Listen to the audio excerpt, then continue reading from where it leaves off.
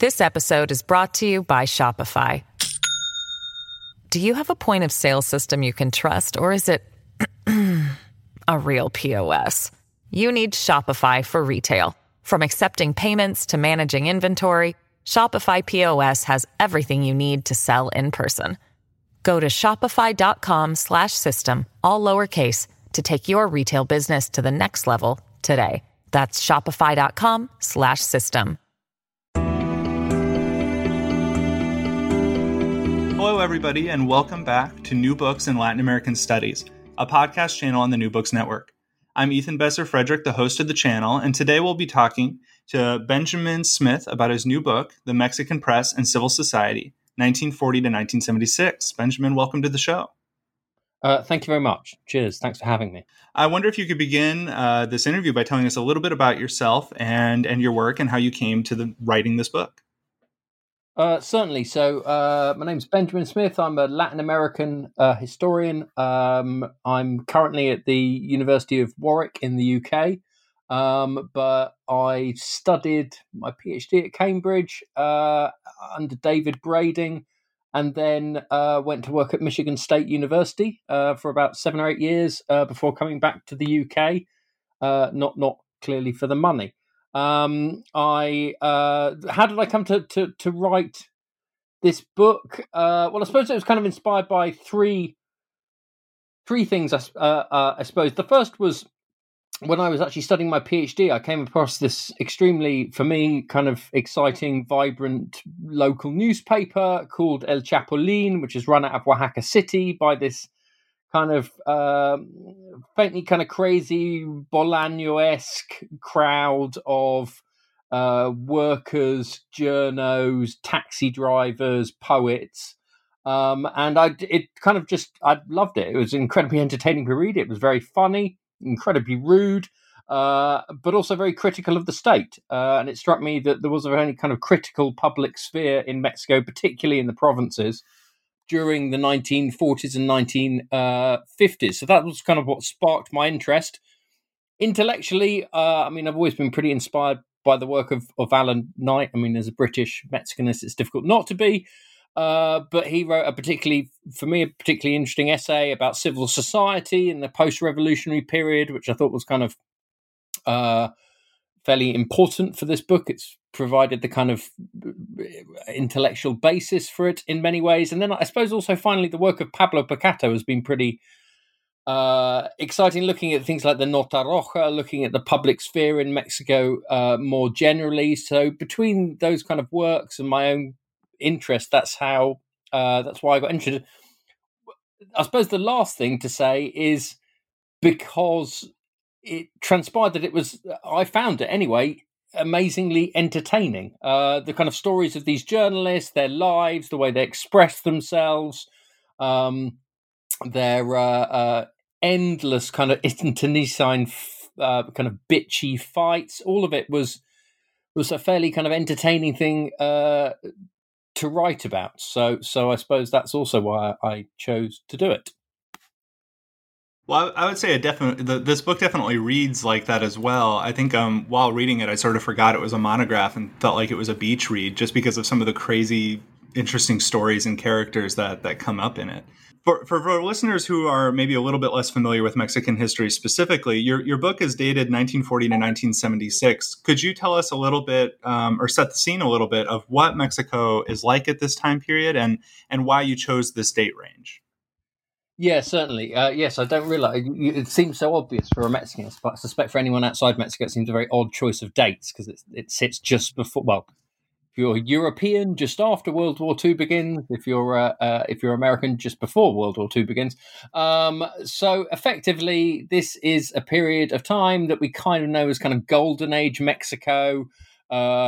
The high point of pre-Mexico, maybe nowadays myself and Paul Gillingham might call it Dicta Blanda Mexico. So basically, it's the period when the pre-party wins most of the elections and the economy is on the up and there's relatively limited, I suppose, opposition to the pre, although it is growing by the 1960s. So it's this kind of point of what often was seen as a kind of very stable, semi-authoritarian regime, and also a time when, at least according to a lot of people, there was very little input from civil society. But that's something I kind of try to counter.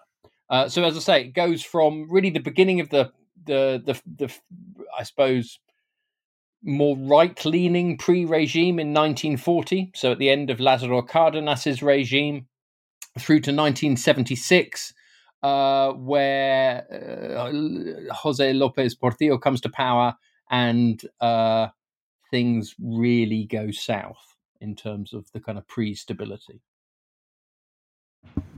So you just mentioned something that really leads into your introduction and one of the main arguments of the book, which is that historians have, as you argue here, undercounted the role of civil society in Mexico at this time, maybe overemphasizing how much control that the state has in Mexican society.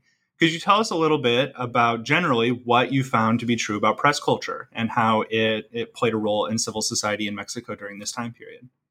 Right, absolutely. So effectively, I did actually, before I read, might not notice it from reading the book, but before writing it, I did read rather a lot about civil society and also about the public sphere. And there are effectively, in very basic terms, two ways to see civil society. One in the kind of classic Tocquevillian sense, which is a group of kind of non-state organizations. So think everything from a kind of local group that gets together to build a bridge, through to a sports team that gets together every Saturday and plays football, through to the local Masonic lodge. The other way to see civil society is to see it as what Habermas would call a public sphere. So basically, people discussing objects of common interest in a rational sense. And the press obviously plays a really key role in this. Now, most people thought that from 40 to 1976, the PRI had a fairly firm hold over the press, and people didn't bother to read the press. I found, as far as I can make out, there's a massive expansion of the press. There's a massive enthusiasm for reading the press, and the PRI really didn't manage to control any newspapers, or they didn't manage to control a lot of newspapers, particularly outside Mexico City. And there were a lot of newspapers outside Mexico City, although no one's really ever written about them. I mean, literally, there are thousands. Yeah, I think that's an excellent. I really enjoyed reading that point because I think it does get at how Mexico City focused a lot of these discussions about political culture can be, which is something that you've tackled in some of your other books as well. But when your first chapter does begin with Mexico City, right? It's almost sort of obligatory when writing about Mexico. Your first chapter does begin with Mexico City, and you describe this beautiful game that Mexico City readers engage in, where they're reading some of the most heavily controlled or pro-government press in the country. But they're still able to sort of read between the lines or make sense of these secret code words that actually tell you what the journalists think. Can you tell us what it's like to be in the most heavily state-favorable media market in Mexico City? Yeah, certainly. So in order to so by the 1940s, early 1950s, the state was clamping down a fair amount on what was written in the big national broadsheets. So things like Excelsior, Universal, Novedades. So in order to kind of bypass this, but also to kind of talk to a lot of the kind of politicians and bureaucrats that read these newspapers, many journalists started to basically come up with their own language to discuss political beefs. A lot of this language was kind of jokey. You had to be kind of in the know to understand who they were discussing. A lot of the discussions were kind of sotto voce. There was a lot of euphemism involved. So reading some of these columns is almost kind of like reading a different language to a certain extent. So the kind of king of this, the guy who invents a lot of the terms, was a guy called Carlos de Negri, who was a kind of famously unpleasant human being and a pretty vicious journalist as well. Ended up getting shot by his wife after kind of brutally abusing her for many years. He came up with this whole kind of, kind of jokey political language that was used in Mexican political columns in the national press for decades, and still kind of is used today. I mean, if you read some of the more arcane columnists still around, then they still will use. You kind of have to be in the know to know quite what's going on. I think it's such a wonderful image you paint in here of these Mexicans reading newspapers and debating back and forth what they think these terms mean, and them sort of getting familiar with individual journalists and the language they use. I think it not only pushes back on the idea that there's not a civil society in Mexico at this time, but I think it also shows that not only there is one, but it's incredibly complicated and complex and rich, which makes for a great read. Well, so I mean, the other thing that I didn't have time. I've always thought I should write an article about this. So one thing that's always really fascinating me is not only are there these columns, there are also a huge amount of basically private newsletters that are sent round bureaucratic offices, kind of party offices. Whether it be the peasant union or the popular sector. The first one of these is called the Bureau de Investigaciones Políticas, or the BIP. Which, I mean, it's really difficult to get hold of copies of these because they only published about 350 of them, but they were sent to the 350 most important people in the nation, from like Cárdenas to Miguel Alemán to Lombardo Toledano, no? So all the most important people got them, and they had all this kind of inner gossip about what was going on in the PRI. Again, really often pretty scandalous stuff was being said, and again, although it starts with this one called the BIP, by the 1960s there are literally hundreds of these kind of private newsletters. And I think that gets at one of the most interesting sort of interplays going on in this book, where both the corruption and the violence and some of the nefarious activities of the government and the PRI are, on the one hand, just widely known. I mean, there's almost no secret to it. But on the other hand, there is still some government censorship and some attempt to paint the best picture possible, which you describe more in your second chapter, about the different ways that the Mexican government does directly or indirectly try to influence the media or control the media. So I know that the main argument of your book is that there is this robust civil society, but could you talk us through your second chapter where there are some methods of state control and influence in the media? Yeah, certainly. So this particularly focuses on the control of the national media. So I try to kind of make the argument there are kind of effectively three ways that you control the media. The first is basically what they call anticipatory compliance. So classic example of this is, let's say, Rupert Murdoch, owner of your Fox News, owner of my Sun, what else? Times newspaper. You employ journalists that think and speak like you do, right? And that's the easiest way to kind of silence the press. And the PRIs and many of the editors are pretty good at that, right? The vast majority of journalists come from the same schools as they do, go to the same universities as they do, come from similar backgrounds, and think the same way that they do, particularly in the national press. The second way to control the increasing way that the PRI controls the press is through what we would now call spin doctoring. So basically through press offices. So these are, what I found kind of fascinating was the way that you could kind of trace the sophistication of these press offices over time. So in the 1940s, they barely exist. They effectively just put out press releases, which no one takes any notice of. And then occasionally angry bureaucrats turn up and try and smack journalists for not publishing the press release.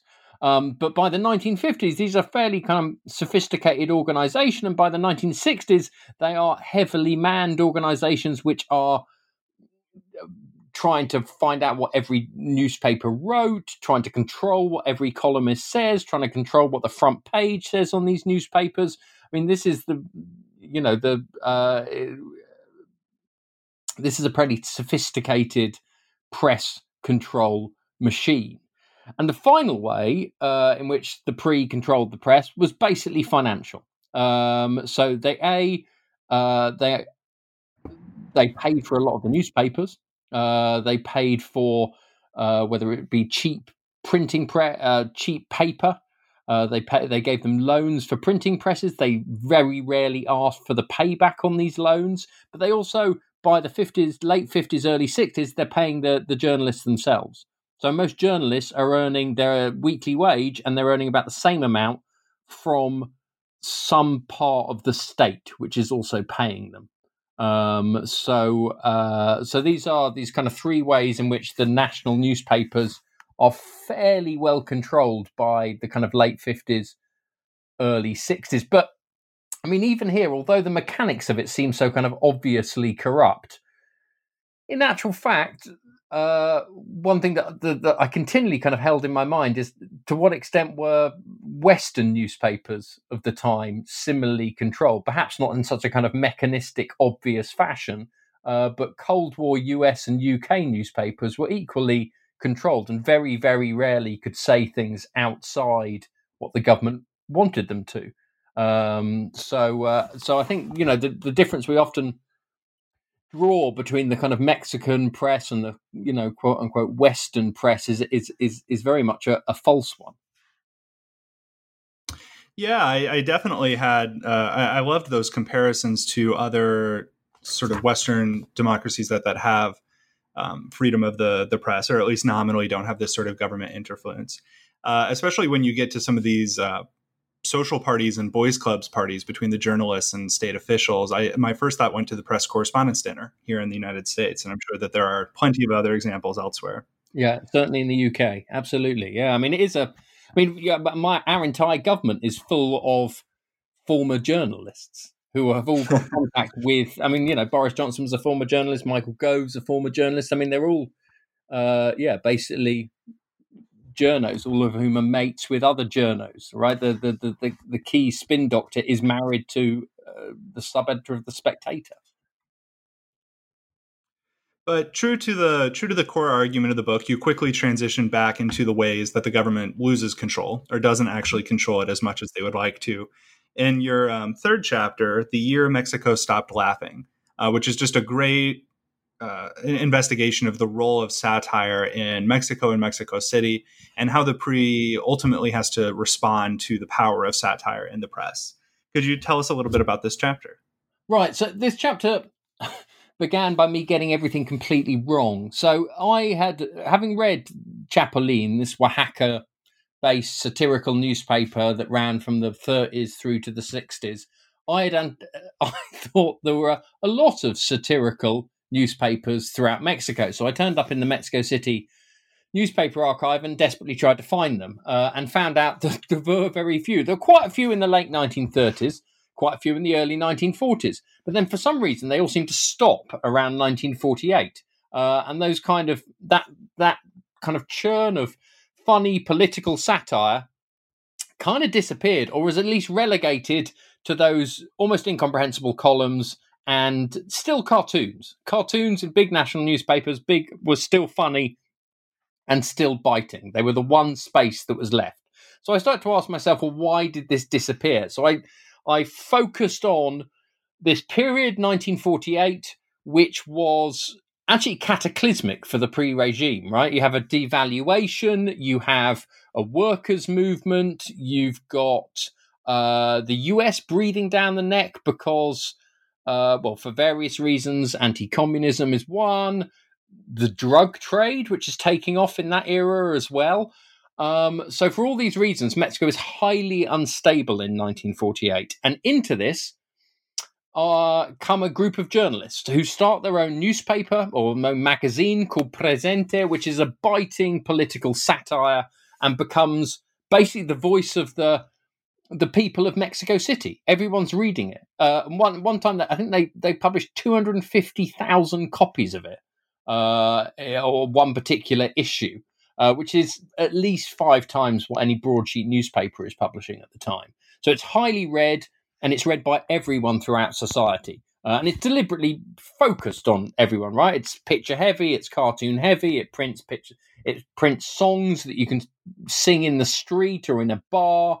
So it's deliberately kind of focused on it hitting a broad section of the population. So I looked at this particular satirical newspaper, and then I looked at the way it was effectively crushed by the Prix through a kind of mixture of dirty tricks, intimidation, some kind of financial shenanigans, but eventually it was kind of closed down. And I suppose what I found kind of interesting is that journalists, they learnt their lesson. They realised you couldn't do another presente. You couldn't, they were, and kind of Miguel Alemán, who was president at the time, was fairly explicit about this, right? You don't make jokes about the president anymore. And you don't make jokes about high members of the cabinet, or if you do, you do it behind closed doors. You do not publicize this in front of the people. So anyway, and that kind of satire, I was kind of thinking, when does it return? It seems to kind of return somewhat under Echeverría in the 1970s, where you have a similar kind of odd conjunction of economic disaster, the threat of kind of social upheaval. And that seems to bring forth again this kind of fairly vibrant satire. This episode is brought to you by Shopify. Do you have a point of sale system you can trust, or is it a real POS? You need Shopify for retail. From accepting payments to managing inventory, Shopify POS has everything you need to sell in person. Go to shopify.com/system, all lowercase, to take your retail business to the next level today. That's shopify.com/system. Well, and after you conclude with the eventual crackdown and the disappearance of some of these satire journals, you do transition to, in chapter 4, a story of Mario Menendez and his more radical press and other journalists like him on the left end of the spectrum who refused to play by the government's rules throughout this entire time period, even though they pay the consequences for it. Could you tell us a little bit about Menendez and other radical journalists like him in Mexico City? Yeah, certainly. So Mario Menendez is actually still alive, apparently, although he still runs, nominally at least, Por Esto, which is the kind of successor to his 1960s newspaper Por Qué. So Mario Menendez is a kind of still he refused to talk to me, but he's a bit of a legend in journalistic circles. So during the 1960s, obviously, there is a big political churn in Mexico. Most noticeably, we see the kind of rise of student movements throughout Mexico, but kind of culminating in 1968 in Mexico City. But there are loads of kind of left-wing movements throughout Mexico, including among journalists. And one of the kind of most prominent journalists, well, there are kind of two big newspapers. The first is called Politica, which is run by a guy called Marque, and then the second one is Por Qué, run by Mario Menendez. And I found Mario Menendez a completely fascinating character. I mean, he's incredibly bright. He's kind of incredibly dogged journalist. He's by kind of 67, 68, he's a kind of card-carrying member of the Communist Party. He's one of the few journalists who supports the students in 1968. Porque becomes this, it's an incredible thing to read, actually. It's quite difficult to get. I had to go to about 6 different archives to get a full print run of it. It's an extraordinary kind of mixture of really, really good investigative political journalism, frankly, unsubstantiated gossip, and also kind of Nota Roja crime news as well. So it's a really exciting, kind of vibrant newspaper. But one of the things that fascinated me is Mario Menendez didn't start off like your average kind of maybe left-wing radical. He started off the scion of one of Yucatan's most conservative journalistic families. And he transitioned from being a very conservative, very Catholic guy to being this, as I say, card-carrying, contrarian writer who ends up, he ends up becoming a completely failed. He's a much better writer than he is a guerrilla fighter. So he ends up with a kind of failed guerrilla insurrection by the late 60s.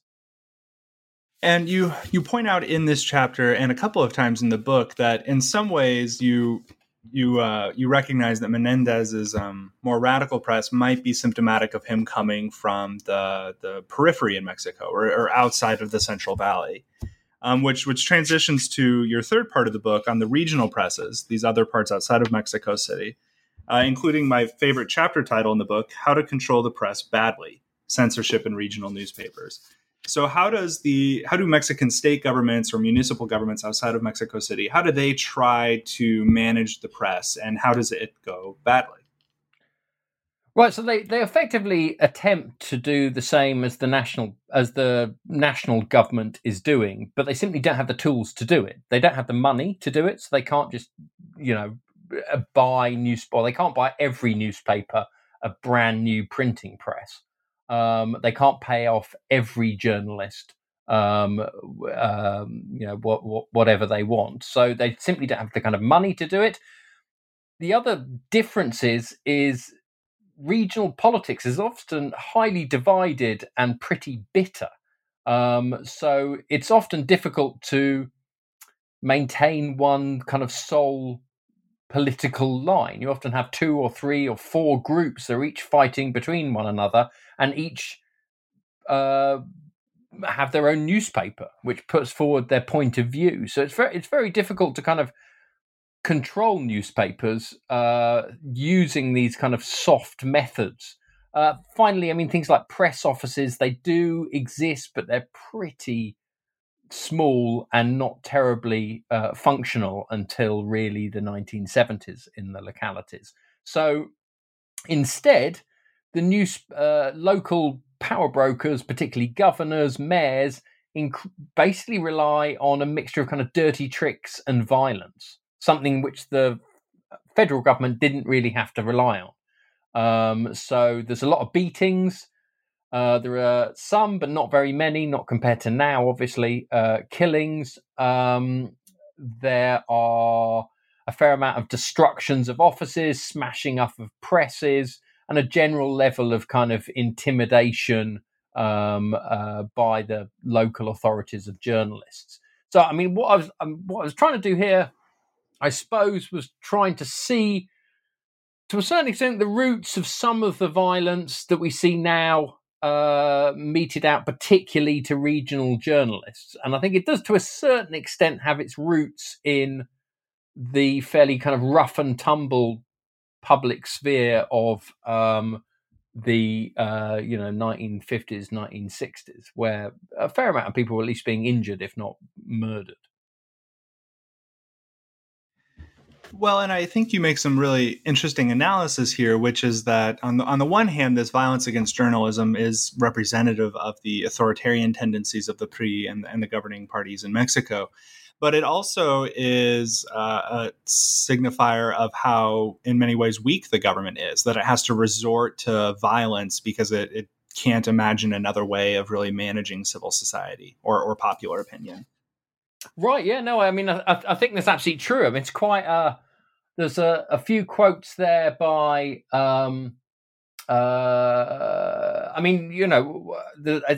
a few. I'm trying to think of the guy's name. Gonzalo Santos, who is the kind of the cacique of San Luis Potosí during the 1950s, and he continually wants to beat up on these journalists. But he's kind of kept in check by the government, which under Ruiz Cortines is quite keen to stop state governors behaving in such a violent manner because he realizes it makes you look weak.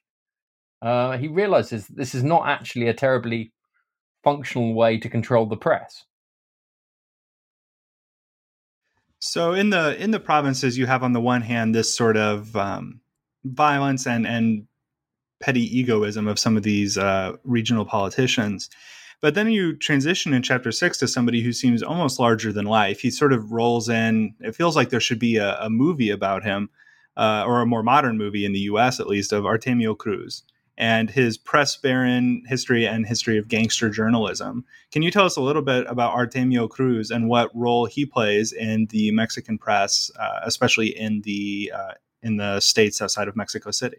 Right. So Artemio Cruz is a novel by Carlos Fuentes, and I'm pretty sure, I mean, it's based on an amalgam of different press barons, but the most obvious basis of Carlos Fuentes' novel is this guy, Jose Garcia Valseca, who is basically a massive press baron of regional newspapers in Mexico. At some point, he owns about not 20% of Mexican newspaper, but 20% of the regional circulation, basically, are his newspapers. So he's a fabulously wealthy, highly conservative Catholic man, loathed by people on the left, and in general, fairly in lockstep with the kind of right wing of the PRI, so the kind of Miguel Alemán, Diaz or Daz side of the party. However, what I found to be fascinating about this guy was that he wasn't simply a kind of official shill. He managed to develop what people in Mexico started to term periodismo gangsteril, right? Gangster journalism. That's a direct translation from the Spanish. So this was effectively using newspapers and using public denunciations in newspapers to shake down politicians for money, right? So this is something that if you actually talk to journalists today, they'll say still goes on. It's still omnipresent. In actual fact, I organised a conference as part of an AHLC British grant I had. One thing that struck me, we invited a few local journalists, and it was kind of distressing. The local journalists said so many of these people who get killed, so many of these journalists who get killed, they're taking money from the cartels. Then they betray the cartels, and then they get killed. This is gangster journalism with gangsters, and it goes wrong, right? So they said that it still continues today, and they seem to kind of blame the victims of some of this violence for some of the violence meted upon them. It was somebody who kind of believes in the nobility of journalism. As a former journalist, perhaps I shouldn't. It was really, really disturbing. I think it was very disturbing for many of the foreign journalists there and many of the Mexico City-based journalists who didn't want to see some of these regional journalists as practicing this thing that seems so different from good journalism. But I suppose the other thing that struck me about gangster journalism is gangster journalism can be awful journalism. It can be deliberately disguising the truth in exchange for money. But part of gangster journalism is also telling the truth in order to extract that money. So because you've got to go and, in order to shake down a governor who's corrupt, you've got to go and tell that story of corruption and force him into paying up. So that really struck me. And it struck me that the Garcia Valseca newspapers were completely schizophrenic. So you would have, for 2 years, there was one that just kind of cracked me up. It didn't refuse point blank to mention the name of the governor or even the term the governor. It used to say things like, it used to deliberately avoid it and say like the person in the power of the executive. And then suddenly, clearly the governor paid some money because suddenly he was plastered all over the front page of the newspaper, and they had these kind of big, frankly, kind of brown-nosing articles about him. And what was fascinating, so you could read the newspaper, and then I read the Secret Service files, and the Secret Service files saying it's clear that the governor had this meeting. They called it a black wedding. The governor met Garcia Valseca, agreed to pay up, and suddenly he was on the front page of the newspapers being praised by Garcia Valseca. So this is, as I say, this made for these very, very strange newspapers. I mean, getting at what people thought about these newspapers is pretty tough. It's they're pretty strange organs to read with hindsight.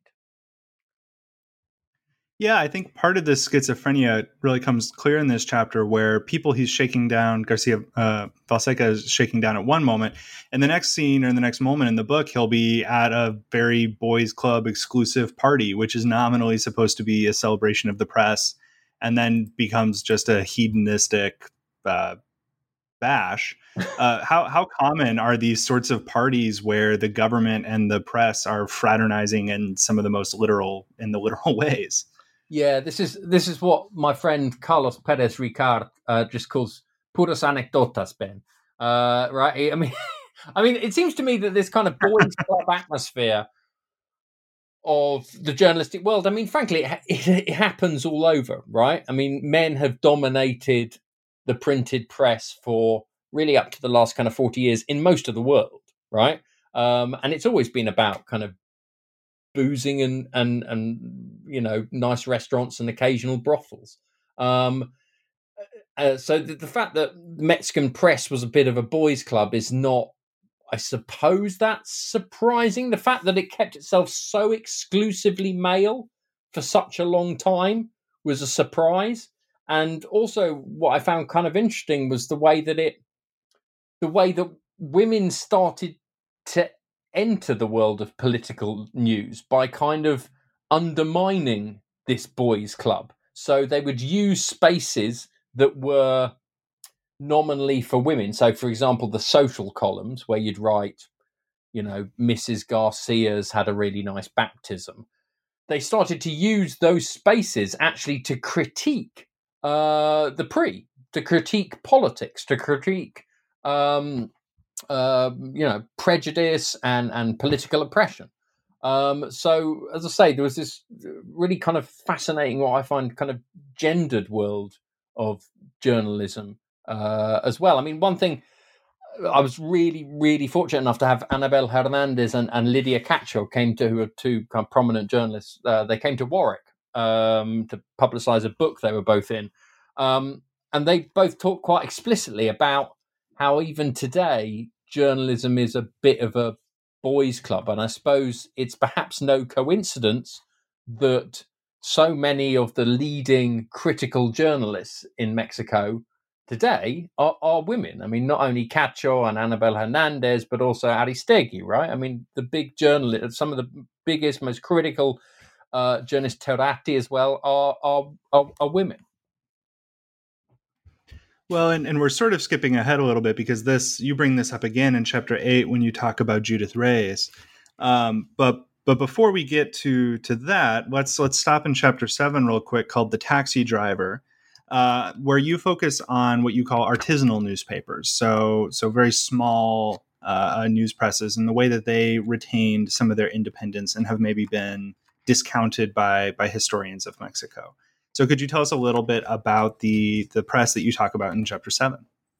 So I suspect that a lot of us who study 20th century Mexico have come across an artisanal press, but perhaps have kind of ignored it because you only normally find in an archive or even an hemeroteca about 3 editions, because they're normally published, often not even on PIP's official paper. So they're published on pretty poor quality paper, which disintegrates very easily. Often it's something I kind of only got my head around right at the end of the thing, but most newspapers send copies of their editions to the Hemeroteca, basically the state-run newspaper library in Mexico City. But if you're a really small local newspaper, frankly, you don't bother to do it, right? And I suspect actually you don't bother to do it if you're a Catholic, if you're a really heavily oppositional newspaper. Why bother sending it to the state, right? You're just going to flag the fact there's an opposition newspaper out there. So getting hold of these newspapers is extremely difficult. As I say, I mean, I know of thousands, but I've only found a few that have permanent runs. And the one that I did have to find that had a permanent run was this one called Chapulín. It's about 4 pages long, comes out every twice a week or once a week. It's pretty irregular.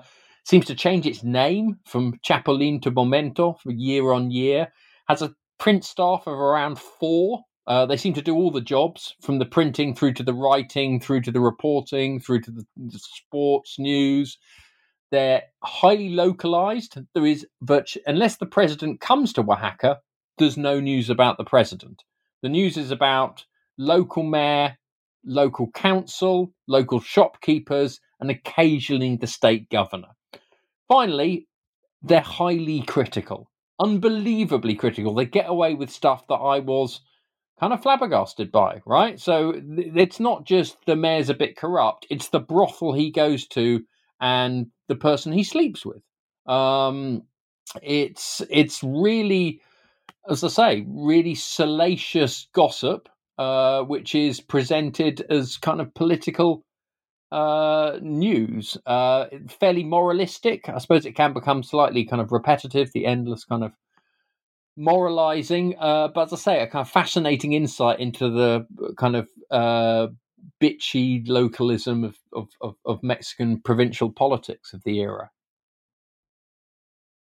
Well, and you're quick to point out in this chapter that this is also the home of Porfirio Diaz, and so the state has its own unique relationship with the Mexican Revolution. Mm-hmm. But you also hone in on the fact that these artisanal journalists and news presses are so small that that's one of the primary reasons you think that they were relatively, maybe incorruptible or less likely to be influenced by the government, is that it's hard to bribe for people who all know each other, or it's hard to offer government benefits to a small press that basically doesn't need that many benefits to run in the first place. Yeah, I mean, I think the kind of economic side of things is something that I came to quite late, in that, I mean, clearly some people, certainly by the 1960s, when provincial press offices actually do have a bit of money, some groups of 4 people realised this was a fantastic way to shake down governors, right? You could start a very critical newspaper and then go to the governor and he would pay you off and stick you in nice offices and buy you a printing press, right? But also, if you didn't want to do that, if you really, really disliked the governor, there was no... You could still maintain your independence because your operating budget was close to zero, right? I mean, it was incredibly small, the operating budgets of these things. I mean, what struck me about the newspaper, the Chapulín, is all of these people maintained other jobs, right? The editor, Alfredo Ramirez, El Chapulín, he was a taxi driver. That's what's called the taxi driver of the chapter, because he maintained his job as a taxi driver. Another one was a railway worker. Journalism wasn't their primary job. They thought of themselves as kind of members of civil society first, workers next, and journalists only third. And I love how that becomes one of the factors that makes them some of the, if you want to say, best journalists in Mexico at the time, is that they're not full-time journalists, which I think it would be very easy to look at them and discount them as not being real journalists, which is a nice inversion of that analysis. Well, it's interesting, isn't it? You probably can see when this. Well, I'm now looking back. I can see when this book took shape, right? So we've gone through a period where we thought the journalism, the kind of freedom of journalism that the internet gave us, was a good thing, right? So I'm thinking particularly of the various kind of social movements in the Middle East, where having a wide open journalism was highly beneficial for democracy. Actually, also in Mexico itself, right? I mean, Mexico's own democratization movement throughout the 1990s was generated by some really good, open, free journalists. However, over the last decade or so, we can see the limits of this kind of amateur journalism, right? It can be co-opted pretty quickly. It can be corralled by the right pretty quickly. I think I'm now slightly more ambiguous about the role of these these kind of freewheeling journalists. I think they did play that role in Mexico of the 50s and 60s, but nowadays they can be a danger too. Well, and the book ends with another set of journalists like this in Chihuahua, and this one is called The Singer. Do you want to tell us a little bit about these journalists and maybe if your views on them have also changed maybe a little bit since this book has really developed? Yeah, well, I don't know. I mean, the taxi driver, Chapolin, he's a kind of contrarian, which is probably great when you're fighting a kind of relatively authoritarian government. But I suspect now he might well be pretty Trumpist if he was kind of reborn today. Whereas Judith Reyes, I feel like kind of would have a degree of sympathy for her. Whatever. She's a really fascinating person anyway. She becomes this extraordinary protest singer during the 1968 movement. Somebody who, again, has been forgotten not only for her journalism but also her singing. She was the kind of Joan Baez of 68 Mexico before being kicked out of the country or basically threatened with death unless she got out of the country. But before she was a protest singer, she was a journalist. And she wrote for 4 years, she wrote again, basically like a communist version of Chapolin in Chihuahua City, and was highly supportive, particularly of kind of peasant movements. So it was an attempt to basically roll out this critical local newspaper to the countryside, something that really most of these provincial local newspapers were pretty urban. So this was something kind of new, not entirely successful, but a kind of interesting experiment nonetheless. So as this book comes to a close after this chapter, and as you get through the conclusion, you push for some new calls to research, especially in rethinking and analyzing gangster journalism. So for you personally, what is next after this book? Yeah, no journalism, just gangsters. So no, I'm joking aside. I'm currently finishing a book. I'm currently writing the last chapter of a book on the history of the Mexican drug trade. So it's called, jokingly, The Dope, the real history of the Mexican drug trade, and it's coming out hopefully next year. So it basically goes from. So it's based on. I actually did the research for this book kind of in parallel with the research for the journalism book. And you can see occasionally in the journalism book bits about the drug trade kind of come up. So it basically attempts to do a history of the drug trade from the 1910s. So effectively from the Harrison Act, which made drugs illegal in the United States, through to this is where I think I might have bitten off more than I can chew, through to the present day. So it goes up to maybe even 2012. So it's an attempt to kind of explain the history of the trade, but also some of the contemporary violence associated with the trade. So as I say, it's taken nearly a decade of research in like at least 50 archives all over Mexico. It's taken interviewing DEA agents and policemen and some drug traffickers. It's quite difficult to doorstep drug traffickers, I found. So that's an attempt to write that. I'm not sure how successful it'll be. Now I'm kind of getting nervous. Well, I'm sure it will be an interesting book based on this book alone, but previous work. And I would love to talk to you when that one comes out on the New Books Network channel. Okay, well, thank you so much for having me on this, and I really appreciate it, and hopefully, speak soon. Yes, thank you for your time.